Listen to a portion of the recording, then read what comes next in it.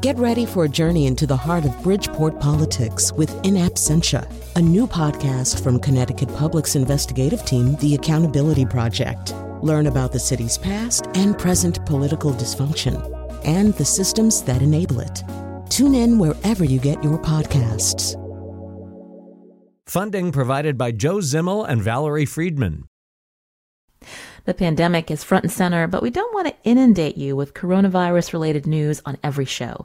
So today we're rebroadcasting a show about being a father in 2020. We'll be back on Thursday with a new episode, and on Friday, I'll host a special regional call-in show that looks at online education for elementary and high school students now that schools across New England have closed. Are you a parent or teacher? Do you have the tools you need to meet your child's or student's needs? Leave us a message at 860-275-7595, or you can email me, lucy@ctpublic.org. This is Where We Live from Connecticut Public Radio. I'm Lucy Nalpathanchel.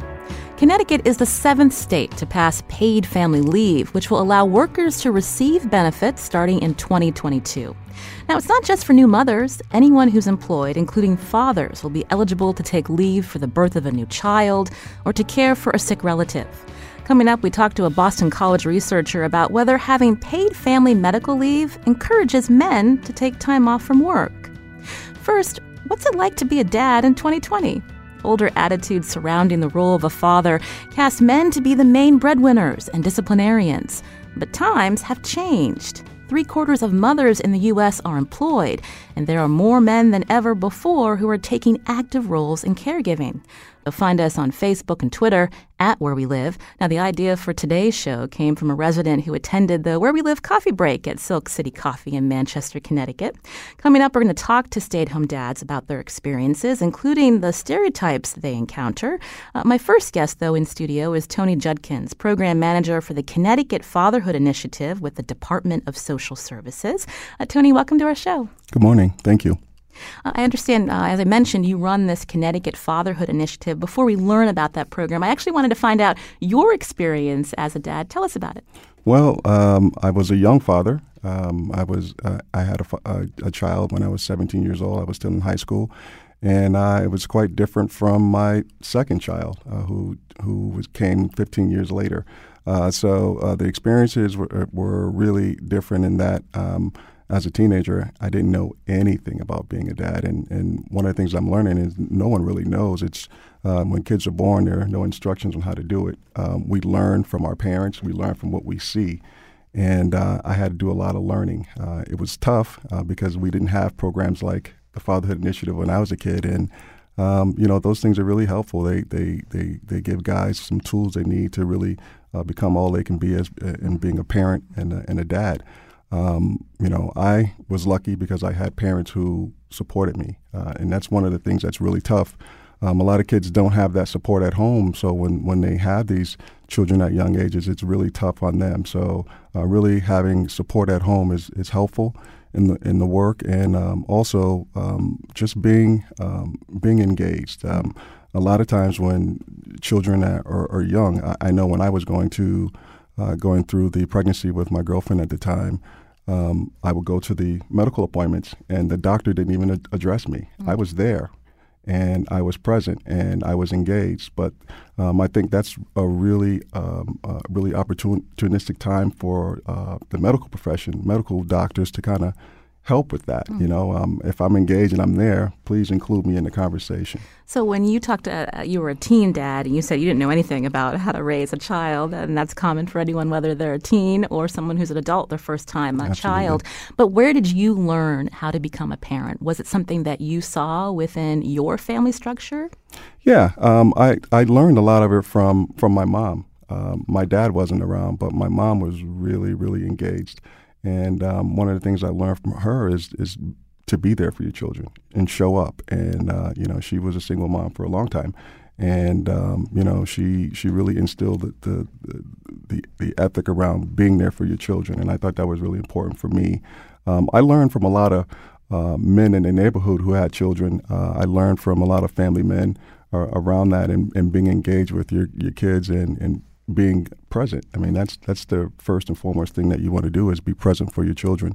And, just because you have a child doesn't make you a man. And that's one of the things that I think was really important to learn, too, is like I had a lot of growing up to do. At 17, you think you know everything in the world, but you don't. Looking back, what are some of the mistakes you made as a young father, and how did you work to correct those mistakes? Okay, so for me, I thought that what a father was someone who made sure that his kids had money and food on the table, made sure that I paid my child support, And for me, my child moved away from me right after college. And one of the things that I found out was, I thought I was being a great dad. I would send my child support every week and anytime there was a birthday or Christmas or anything like that, extra gifts would go to my son. And it dawned on me one day I called and I wanted to speak to him. And I called and his mom said, "Hey, AJ's outside." And I said, "Can you go get him?" And she brings him in. And I say to him, "Hey, AJ, what's going on? How you doing?" And he tells me he's outside playing catch with his dad. And that really hurt me. I mean, that was a blow that like no one would ever know how much that hurt. But he schooled me on something because he equated the things that his stepfather was doing with him and being part of his everyday life, playing catch, helping him with his homework, tucking him in at night. Those things are what really matter to kids, and I wasn't there for that. And as soon as I hung up the phone, I was sure that his mom poisoned him against me, and then I thought about it, and one of the things that I knew that I was wrong because I didn't do enough, and when I started to think even more about it, I was like, I have to change the way this is going for me and going for my son because I want him to know who I am. I want him to be connected to me. I didn't want the same thing that my dad did to me to happen to him. So I made an effort to really be there for him after that. But how challenging was that? Because you were living in different states. Not everyone has the resources to get on a plane and visit their child several states away. And so when you're working with men in the Connecticut Fatherhood Initiative who are struggling with that too, struggling to make sure that they keep their job but also trying to be a parent, I mean, how do you navigate that? So one of the things that's great now is that we have texting, right? You can text, you can FaceTime. Exactly. Those are things that I didn't have. So, but those things are really helpful. You can be a long distance parent in that way, and be there, be very present. For me, it was writing letters and making sure that when we did have breaks, I would go to see him or have him come see me. Those things are really important. But phone calls are really important. Checking in at least once a week to say, "Hey, how you doing? What's going on?" Those things are very important. Today, though, like I said, there's a myriad of ways for dads to be in contact. Even guys who are fathering from incarceration. I mean, you can still be in contact with your kids. You can write letters. They have programs where folks can write letters and they get them out to your children, or they have days where families come to visit. You can so there's a way for you to stay in contact if you want, but you have to want to do that. This is Where We Live. In studio with me is Tony Judkins, Program Manager for the Connecticut Fatherhood Initiative. That's with the State Department of Social Services. Coming up, we're going to learn more about how Tony works with men throughout the state who are trying to be better fathers, including when the relationship with the child's mother is no longer successful, and how co-parenting is important. But I wanted to bring into the conversation now Brad Harrington, Executive Director and Research Professor at the Boston College Center for Work and Family. Brad, welcome to the show. Thanks, Lucy. I'm happy to be here. So tell me, you're joining us via Zoom, so hopefully you can speak a little bit louder. But your center is looking at work and family. When we think about how dads are part of this equation, what do we know about dads today? Well, some of the things that Tony said rang true for the research that we've done. We work a lot with corporations and try to look at the experience of working fathers in fairly large organizations. And I remember the earliest study, we've done these studies on fatherhood for the last 10 years. And one of the first studies we did, we sent out this survey, and we gave the fathers 6 criteria for what it means to them to be a good dad. And of course, as you mentioned at the outset, Lucy, the first things people think of is, number one is they're a good breadwinner and they provide financially for the family. And number two, wait till your father gets home because he's the disciplinarian. And those were two of the criteria, but we listed 6 and we asked them to rank order them. And those came out 4th and 5th in terms of fathers' perceptions of what it meant to be a good father. And the number one thing that really echoes Tony's experience is to be present and available to my children in their day-to-day lives. So right off the bat, in our earlier studies, we really came to the understanding that fathers really viewed their role quite seriously, in spite of the fact that I think a lot of times when people think about working families, men and fathers are often an afterthought. So it's been really great to be able to do this over the course of all these years and to learn, a little bit about the experiences that fathers have. Just a couple of quick things we've learned. One is that, this desire to balance breadwinning and caregiving is something that fathers take very seriously. And in all of our studies, 70 to 75% of fathers see their job as an equal balance between those two things. Second thing is they experience just as much work-family conflict as their moms do, as their spouse does. A lot of times, because women do far more in the home and more caregiving, the assumption is that women are going to be much more conflicted and stressed out about these kinds of things. But it turns out that fathers express at least as much concern about that as their spouses do. And a lot of that is because, A, they're away from home oftentimes more than their mom, and B, a lot of times corporations are a little less forgiving of fathers being, really engaged caregivers than their spouse. I wanted to ask you more, Brad, about some of the stereotypes of fathers and their roles today. On Twitter, we got a tweet from Herbert who writes, "I'm primarily a stay-at-home dad, and folks have gotten better with that situation for sure," I guess accepting that this is something that happens more now than before. But there's still this idea that I am unemployed and thus have to babysit. It was a conscious decision and not a situation I fell into. What do you think about that? Yeah, we did a study on at-home fathers a few years ago, and, it really opened our eyes. At the time we were doing the study, it was kind of in the post-recession period where so many men had lost their jobs. And what we were assuming is we were going to study men who had been laid off, who had lost their jobs, and really understand, why they made this transition into being a full-time caregiver.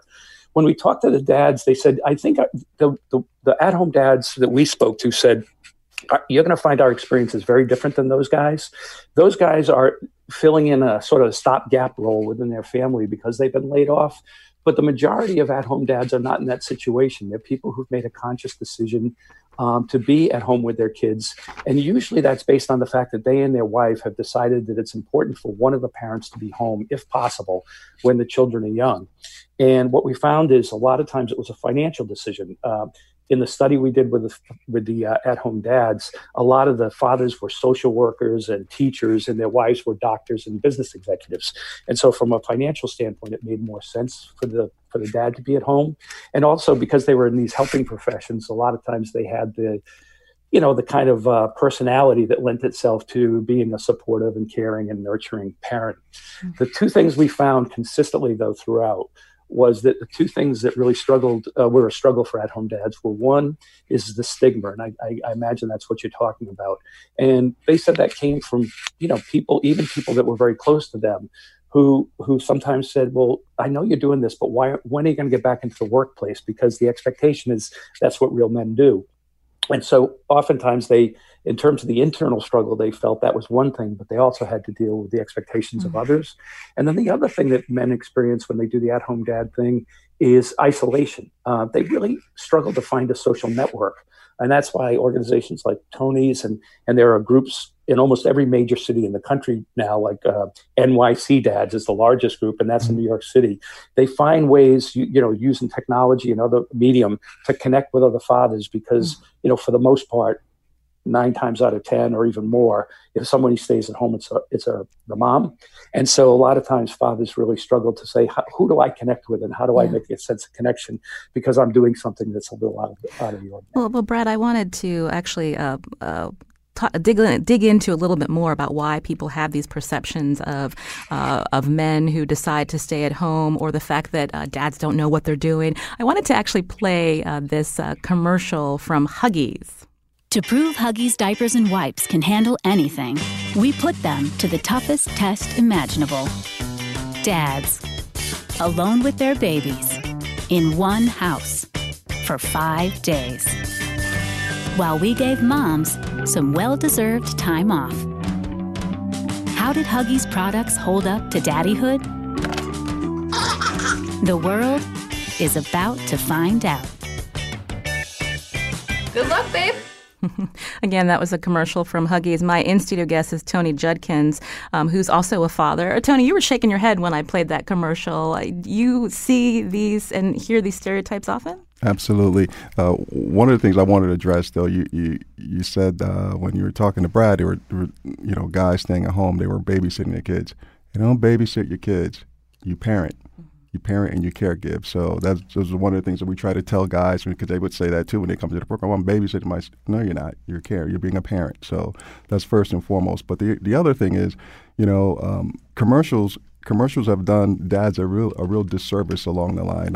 For somehow in some way we forgot that men are really important to their children, and we look at commercials or we listen to commercials like that and we see them on TV, and it seems like dads are always not knowing what to do with their children when the world falls apart when mom leaves, and that is certainly not the case. I know a lot of capable men who are taking care of their kids. If not 50% more than 50% of the time. So, that's just a stereotype, and I think that we really need to close the book on that particular stereotype, because guys can do anything, and sometimes we need help. That's fine, but we can parent, we can take care of our kids on our own as well.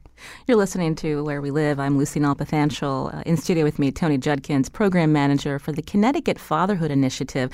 That's with the State Department of Social Services. And joining us via Zoom is Brad Harrington, Executive Director and Research Professor at the Boston College Center for Work and Family. Now, are you a stay-at-home dad? Several decades ago, stay-at-home dads were unheard of, but not anymore.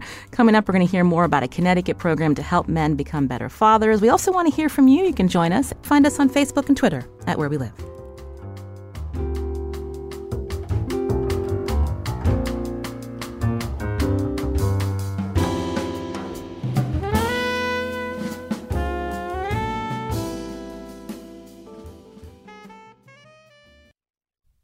This is Where We Live from Connecticut Public Radio. I'm Lucy Nalpathanchel. Have you left your career to become a stay-at-home dad? Have you felt stigma from others because you're the primary caregiver? You can join us, or as always, find us on Facebook and Twitter at Where We Live. My guest today, Tony Judkins, Program Manager for the Connecticut Fatherhood Initiative, and via Zoom, Brad Harrington, Executive Director and Research Professor at the Boston College Center for Work and Family. Before we hear from one of the fathers that's been helped by the Connecticut Fatherhood Initiative, Brad Harrington, I wanted to go back to you. Before the break, we were talking about why there are perceptions of or stereotypes about dads who stay at home.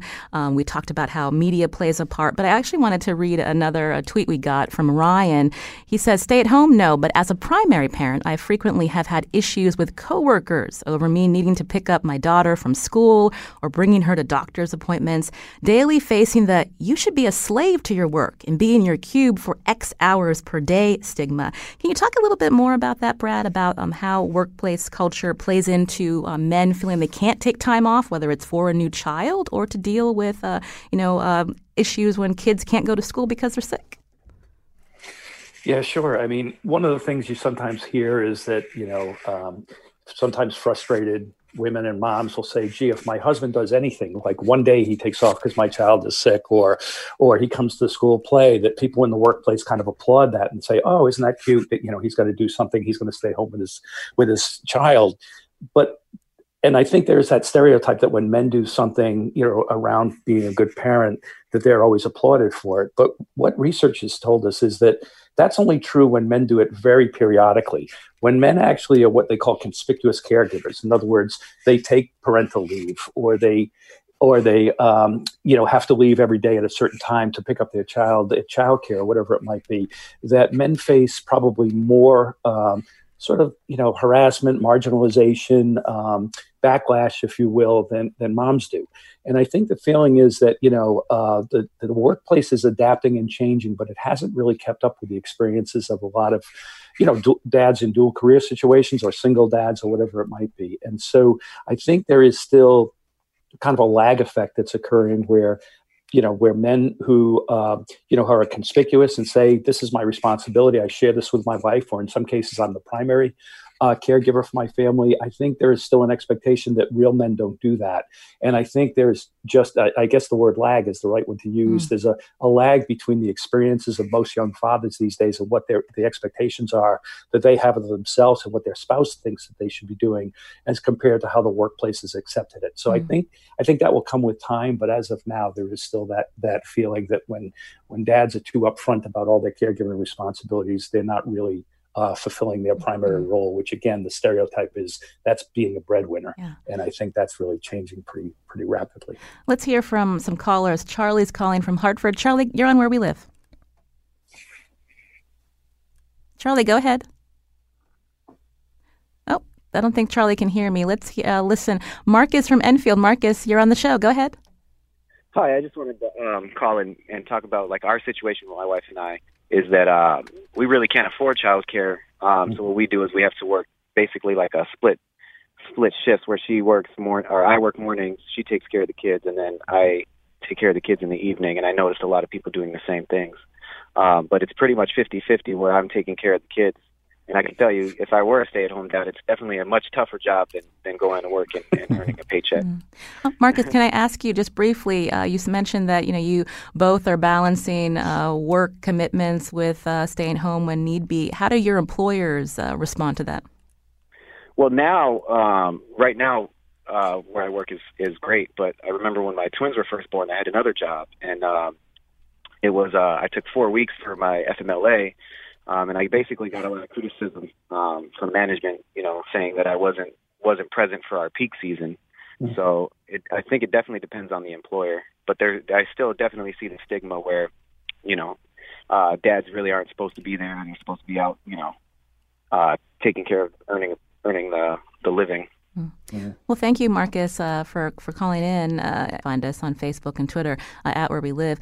Tony, I wanted to go back to you because we've talked a bit about the Fatherhood Initiative, but tell me a little bit more about the men that are in your program and what are some of the questions, the concerns that they're trying to deal with? Sure. So the profile of the men in our program, obviously they're low income. The average age of the men that we see is 32 years old. They have an average of 2 children. And some of their barriers include housing, lack of transportation, child support debt is a big issue for them, conflict resolution and anger management, and sometimes food insecurities is another one. So those are the things that they come to us with. And one of the things that happens when they come and they do the assessment, and we talk about, well, why are you here? And they say, well, I have child support debt. Mm-hmm. And then we begin to dig a little more. And it's like, well, do you have stable housing? Well, I sleep on my friend's couch. Well, what happens if your friend is, not going to be there? So the way we ask questions is really important and how we kind of figure out what's going on with these guys. So stable housing to him is being able to sleep somewhere at night, but not, stable housing to us is a little something that's different. So we really have to be cognizant of that stuff. So I think that one of the things too that the guys, they come to us with is this child support debt. And child support debt is paralyzing. And one of the things, though, that we've done to really try to help these guys with that is really get them into court for modification. I know back in the day when guys were incarcerated around this particular piece, the child support just kept mounting. We didn't do anything around the child support debt. But now in Connecticut, our child support agency has been one of the foremost partners at the table around the work. And now here, when guys are arrested, child support is stopped until they get out of jail. So that is a big deal here in Connecticut because, when you have child support debt and you have involvement in the criminal justice system, it is hard for you to do anything. So, kudos to our colleagues over at the Child Support and Judicial and Support Enforcement Services for working on that, because that's something that really kind of helps these guys at least be able to breathe a little bit around this. Earlier we were talking about men who stay at home, or men who are able or are thinking about taking paid leave. That's not even a consideration for the men you're working with. Absolutely not. And but what we are finding out, though, is that these guys are taking care of their children, and they are spending time with them. Sometimes it's just not the way that the law would like for them to do it, but they are sometimes the caregiver, and they have these are resources that mom has at her disposal. So if mom is working, then dad will take that responsibility and make sure he takes care of the kids. So that's money saved from child care services, and they can actually, that's dad's contribution, since he's not able to make his child support payments, but he's giving to that child with his time and being there for that child. One of the men that you worked with through the Connecticut Father Initiative is on the phone now, Perry Thompson, who lives in Waterbury, Connecticut. Perry, hello, can you hear me? Yes, I can hear you. So tell me about your experience with the Fatherhood Initiative. We heard Tony just talking about when we need issues with modifying child support. Was this something that you were helped with? Most definitely. Modification, as he put it, is definitely a great implementation into the program. It's always existed, but a lot of fathers didn't know that it was available. And now that they are actually exposing that to these young men, then it gives them a better opportunity to catch up on their arrears, as well as to feel a little bit more comfortable in fathering their children. I'm curious if you could talk more about some of the other men when you were doing this program for 12 weeks. How did you help each other? Well, we're sort of like in a round table type situation, and everybody has an opportunity to have some type of input.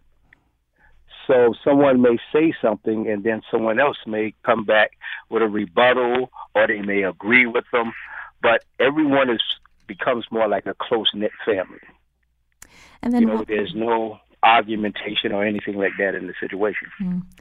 Earlier we heard Tony giving us some of his personal story about how he, like many parents, you have to learn how to be a mother or a father, and he saw his mother as a role model. Do you hear that from other young men in the program that may not have any idea how to be a dad, and that's how they're being helped? Well, definitely, especially in today's time. It's a situation where the household is not more or less structured the way it was when I came up, an older gentleman. And I can see and feel some of the pain of the individuals that came up with just a dad or just a mom in the household. So, yes, it's definitely a situation that's a problem. Well, I want to thank again Perry Thompson for calling in from Waterbury, one of the participants in the Connecticut Fatherhood Initiative. Perry, thanks for your time today. We appreciate it. You're welcome. Bye-bye. I wanted to go back to you, Tony Judkins, before I bring Brad back into the conversation. Life happens, and not all relationships are stay on being strong. And so how do you talk with these men about how to be a co-parent, even if that relationship with their child's mother is no longer existing? So the first thing, they come to us and they're angry. They're angry and they're frustrated around this stuff. So we give them a few minutes to vent, and then we go, okay, so what are you going to do to change that? And one of the things that we're really are focusing on is really helping these guys navigate the co-parenting, and really taking a look at what they can bring to the table around co-parenting and how to better do that. We work with them on conflict resolution, so helping them understand that the romantic relationship with you and mom is over. All right, so the thing that you should really be focusing on is your children. And so if you can keep your eyes on the prize, that's going to help you with navigating the issues that you may have with mom. And for moms too, we want moms to really engage and be present, but also understand that this guy, this man, this father is someone who is important to these children. And if he's not in their lives, it's not insurmountable, but it really makes it tougher for children to succeed when dad is not involved. You're listening to Where We Live Today as we look at what it means to be a father in 2020. My in-studio guest, Tony Judkins, Program Manager for the Connecticut Fatherhood Initiative with the State Department of Social Services. And then via Zoom, Brad Harrington's with us, Executive Director and Research Professor at the Boston College Center for Work and Family. Brad, I was curious what your response is to this Connecticut Fatherhood Initiative, this idea that men are learning how to become better parents, but also working together with other peers, learning from each other. Do we need more of these kinds of programs? Oh, absolutely. I think wherever you are on the socioeconomic scale, I think one of the problems that fathers have is they just don't take the time or find the outlet to have conversations with other dads about how do we do this well. A lot of, the folks that Tony works with, and I'm sure, a lot of folks that I've done research with, they don't get paid leave. They don't have an opportunity to necessarily spend time and immerse themselves on caregiving with their kids one-on-one and that kind of thing. And they're expected to be right back at work almost immediately. And I think that because of that, they just don't have the opportunity to really immerse themselves in what it means to be a good father. And so, and fathers aren't typically as likely to network with other dads, talk about these issues. I go into a lot of organizations and corporations to talk about, the issues of working fathers. And almost invariably, what I hear people say afterwards is they'll come up to me and say, that was great, because that's the first time anybody's ever had a conversation in the workplace about what it means to be a working father. So anything that we can do, whether it's Tony's organization, these at-home fathers groups that I mentioned earlier that exist all over the country, conversations within employers and corporations and stuff like that. Anything we can do to raise the profile of this issue and make people understand that this is it's a challenge for fathers, because it's not necessarily something that they saw when they were growing up, because a lot of times fathers at that time period were expected to focus, as much as possible their full-time energies in the workplace. So these conversations are really necessary. Before we take another call, I wanted to go back to Tony, because talking big picture, this isn't just about helping men become better fathers, but outcomes for the family at large. Can you talk through some of those outcomes when fathers are involved both financially and emotionally? Sure. So just to kind of give it some context, in 2017, U.S. Census Bureau data says that 19.7 million children live apart from their father, and that's very alarming. But research shows when a child is raised in a father-absent home, he or she are affected in many ways. One of them is they may live in poverty. They're 4 times greater chance of them living in poverty when dad is not in the home. That's astounding. That's a big one. The other one is they're twice as likely to drop out of school. So we know that education is very important for all of us. And so when this dad is not involved with his children, your children are susceptible to dropping out of school and not getting an education. And the other big one is they're 7 times more likely to be a teen parent. And that is something that we all should be kind of really, really listening to, because that just starts a cycle again. If we're not doing anything to make sure that guys are connected to their children, these are the things that are going to happen. Charlie's calling from Hartford. Charlie, are you there? Yes, I'm here. Go ahead. Hi, this is Charlie. This is really enlightening hearing about this, because I'm a divorced dad. I was divorced since 2016. I had to go to the family court system, and just dealing with those stereotypes, I've dealt with them, day after day, through the family court system, the pediatrician, the school. And it's just hard for men to deal with this. I think shows like this raise awareness and makes it a little easier for dads to be there. Because I have a little unique experience. Growing up, it was my mother who left and not my father. So I grew up mostly with my father. So it was hard to really show people that the other side of the coin also exists, and that both parents should be treated equally, and they are both important in the life of the children. So I just want to thank you for a show like this. Well, thank you. So that their dads there were parents as well. Thank you. Well, thank you, Charlie, for your call. Again, he was talking about how he would deal with stereotypes in many systems, whether it was the court system, school, and whatnot. But I wanted to thank Tony Judkins for joining us today here on Where We Live, Program Manager for the Connecticut Fatherhood Initiative with the State Department of Social Services. This is a program that's been in the state since 1999, and you have locations all over Connecticut. That is correct. Well, we appreciate your time today, Tony. Thank you for having me. This is Where We Live. I'm Lucy Nalpathanchel. Coming up, Connecticut is is actually the seventh state to pass paid family leave. So what factors keep men from taking time off, even when these programs exist? We're going to talk more with Brad Harrington, Executive Director and Research Professor at the Boston College Center for Work and Family. And you can join us, too. You can find us on Facebook and Twitter at Where We Live.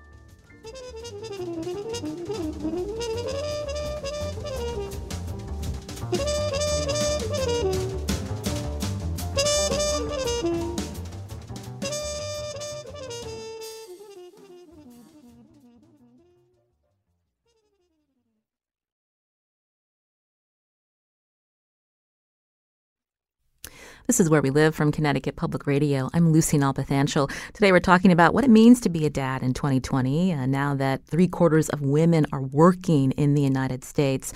My guest via Zoom today is Brad Harrington, Executive Director and Research Professor at the Boston College Center for Work and Family. Sally on Facebook writes, "My husband was stay-at-home solely due to our salaries. I made a little more, but we couldn't afford 2 in daycare, so he stayed home. I remember one day he came home from the park and said, 'None of the other moms will talk to me.' He felt very isolated, and it took a long time to break in with the mostly female home parents in our small town. You can join us, too. Find us on Facebook and Twitter at Where We Live.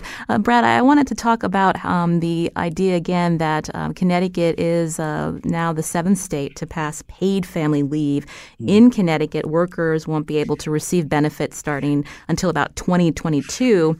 But I wanted to find out more about what the research says when programs like paid leave exist for men, whether it's working for a for-profit or a state program like Connecticut's. What are some of the factors that lead men to take leave or maybe not? Sure.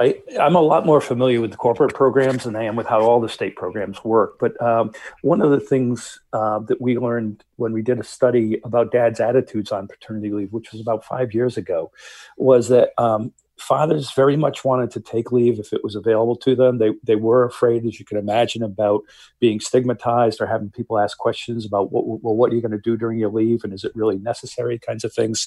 But one of the main concerns they had was that they be fully paid for the time that they took leave.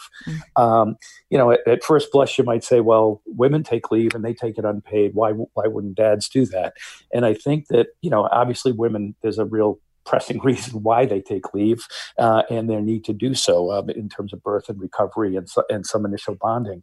But I think a lot of times, especially if the mom has taken unpaid leave, then fathers are in a situation where they say, unless I'm paid as close to full pay as possible, it's not going to be very likely I can do this. And we know, and the reason Connecticut's doing what they're doing is because the United States has very backwards policies about paid leave for parents or for family care in general.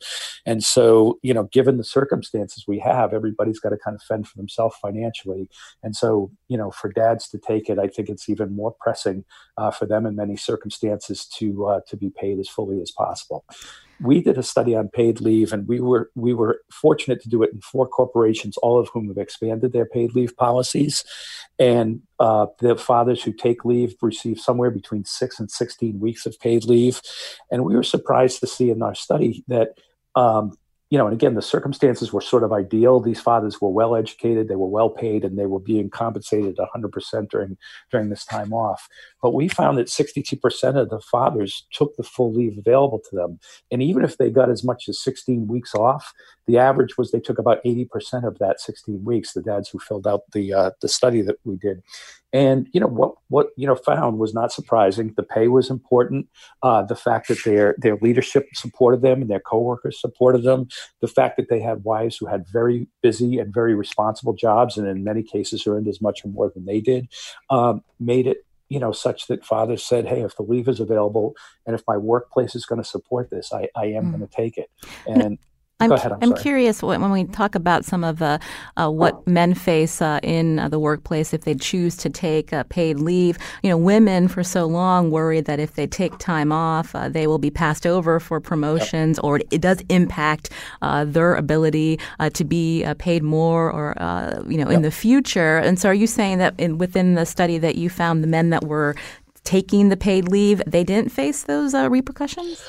No, they did, but it was interesting that the women in the study were just as worried about that as the men were. In fact, when we asked the men, like, if you limited the amount of time you took off, what was the limiting factor? And the number one limiting factor was a fear that it would delay my career advancement. And 50% of the dads said they had that fear, but 60% of the women had the same fear. So, what we found is when it came to the workplace, mothers and fathers had a lot of the same issues and experiences when it comes to leave. I think it's just still more uncommon for the men to take it. But one of the very positive messages we got was that 80% of the women and the men in the study, and again, this is in just a few particular corporations, 80% of the women and men said that they thought that their organization was equally supportive of men and women taking expanded leave. And so, again, like I said earlier, we're at a period of transition, and I think there are encouraging signs that where employers step up and offer leave, if they encourage men to take it, they will do it. And yes, they face some of the pitfalls that women face in terms of what their career trajectory might be afterwards, but their concerns are no different than women's when it comes to that. I think there are some women who said they felt that when they came back from leave, their career opportunities were more limited. And that suggests there still is some unconscious or conscious bias about, well, once women have children, they're gonna take a step back career-wise. But some men were concerned with that as well. You mentioned, the U.S. Really falls behind most other nations when it comes to offering paid family leave. When we look at how other countries have rolled out paid leave, do you also find that men are less likely to take leave than women? Yeah, I think it's still the case that that's true. People always point to the Nordic countries as the most advanced on these kinds of policies. And what the Nordic countries did fairly early on was to say, we'll designate a certain amount of leave that only the mother can take, a certain amount that only the father can take. And then there'll be a shared period which the couple can decide and negotiate who's going to take the shared leave that's available. And once they did this kind of use it or lose it for men, the vast majority of men, like 90% of men, take that leave period that is designated for fathers. They don't want to lose it, and they want to have the time with their children. But when it comes to the shared leave period, there is still more of a tendency for women to take the majority of that leave. So, it's still not kind of a universally accepted or even accepted in specific places that there is total equality in the workplace. But certainly a lot of countries are ahead of us in terms of promoting the ideas that this is very much for dads too. So it sounds like for our country to be more accepting of the fact that men should be able to take paid leave as well, we need to have more of them taking leave, and to get employers to see that this is important. Yeah, absolutely. Because, when we talked to the men in our study and we said, well, who was most helpful in terms of you thinking about this thing? It was coworkers. It was number one. They were the people that really gave me information and helped me understand what I'd be grappling with here. And then the other issue was, they looked at whether managers and senior leaders had taken leave. And, many of them in the open-ended comments said, boy, if senior managers take it or senior managers talk about it and really echo that they are supportive of this, that makes a huge difference in terms of our inclination to feel it's an okay thing to do. I mentioned that Connecticut is just one of 7 states and Washington, D.C. that allows paid family leave. Again, it won't be implemented until 2022. But anything that you've seen in the way states have rolled this out that might make it more equitable for both men and women to take leave? I haven't studied the policies in the states quite so much as we've looked more at the corporate activities. Again, the things I said a minute ago about the commitment and the communication from leaders and organizations to say this is really a good thing to do. I think some organizations also are really trying to take a positive stance in terms of saying, how do we really present role models, people that are well respected in the workplace, that that people would look up to and say, geez, if they're taking it and they seem to be doing okay career-wise, that's an important thing to do. We also talked earlier about advertising and promotion and things like this. And, the media has not done any favors to men. You played the Huggies ad way back when. I think that, that was an ad that really got attacked by a lot of the fatherhood groups who said, why are you portraying men in this way? This is not the way fathers actually operate these days. And, one of the organizations we've worked with, and in fact, they were the sponsors of the parental leave study, is Dove Men Plus Care. And, Dove has tried through their men's products to really promote an image of, men are fathers too. And, real men do caregiving and that kind of thing. So they've been also championing as an organization, Unilever and the Dove Men Plus Care line have been championing parental leave for all dads. And so, we need organizations that both in terms of the media portrayals are going to show that dads are really interested and engaged and involved in these kinds of things, and also organizations who try to champion these kinds of policies as being the right thing to do for mothers and for fathers. And we're seeing an organization like that sponsored our study doing a lot of work lobbying on Capitol Hill and so forth to try to say, how do we make paternity leave something that employers consider very seriously, and hopefully champion paternity leave for all dads in the country and not just a select few. As Connecticut tries to roll out this paid family and medical leave in a couple of years, again, are there incentives that the state could provide to get fathers to take it? Because as you mentioned earlier, fathers are less likely to do so, especially if they're the higher paid parent. And if they're not going to get fully paid, they worry about what that means in terms of finances. Well, the biggest thing is finances, and I don't know the Connecticut policy, but I am guessing that they are not going to get paid at 100%. So that's going to make it more challenging for them to take it. I do think some kind of a promotional campaign or something that really, in the same way we raise people's consciousness about climate change, about smoking, or whatever it might be. I think the idea of this is a change process, and so the degree to which we can use positive messages and positive campaigns to encourage men to do this kind of thing would be great. Anytime you can get men talking to men, the kinds of things Tony talked about with his client base, but it can happen at all levels and all kinds of organizations. Get men talking to men about what their experience was like and how important taking leave is in terms of really shaping your relationship with your children. Tony mentioned, a lot of the very positive outcomes that you have from having engaged dads. And the more engaged fathers are at the beginning stages of children's life, research has shown that the more they're involved early on, the more likely it is that they'll be, hands-on dads, for the long term. So I think any messages we can get out that say, if you really want to have a strong relationship with your child, it starts really, really early. And if you can take leave, you'll find that it has positive knock-on effects for your child in terms of their health outcomes, in terms of their likelihood of reducing risk behavior, in terms of education, in terms of health, and all that kind of thing. I wanted to read a tweet from Dory about changing roles. She writes, "My husband stays home with the kids while I work my job and work towards my PhD. He's such an amazing father, and I'm so glad my boys have this period in their lives to spend so much time together." Thank you, Dory, for sharing that. And before we let you go, Brad, I understand that you've also looked at millennial dads. What does the future look like in terms of how they perceive themselves as fathers and their roles? Well, I think, millennial fathers, we expected when we studied millennial dads and compared them to the older dads, the Gen X and the baby boomers, that there would be tremendously drastic differences. That's not so much the case in terms of what we've learned in our research. But what we do know is millennial dads are far more likely to have a full-time working spouse than was the case amongst, say, the baby boomers. And because of that, the expectations for millennial dads are going to be much greater. What we find in our studies is, especially of young dads these days, is somewhere approaching 3/4 of them, have full-time working spouses, and about the same percentage say we want caregiving to be egalitarian. We want to be shared caregivers, and we want to do this on an equal basis with moms. Yeah.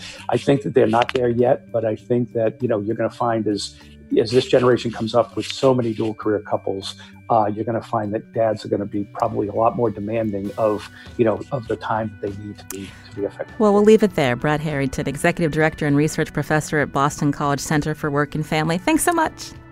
Today's show produced by Carmen Baskoff. I'm Lucy Nalpathanchil. Thanks for listening, and learn more about the show. Just download Where We Live from your favorite podcast app.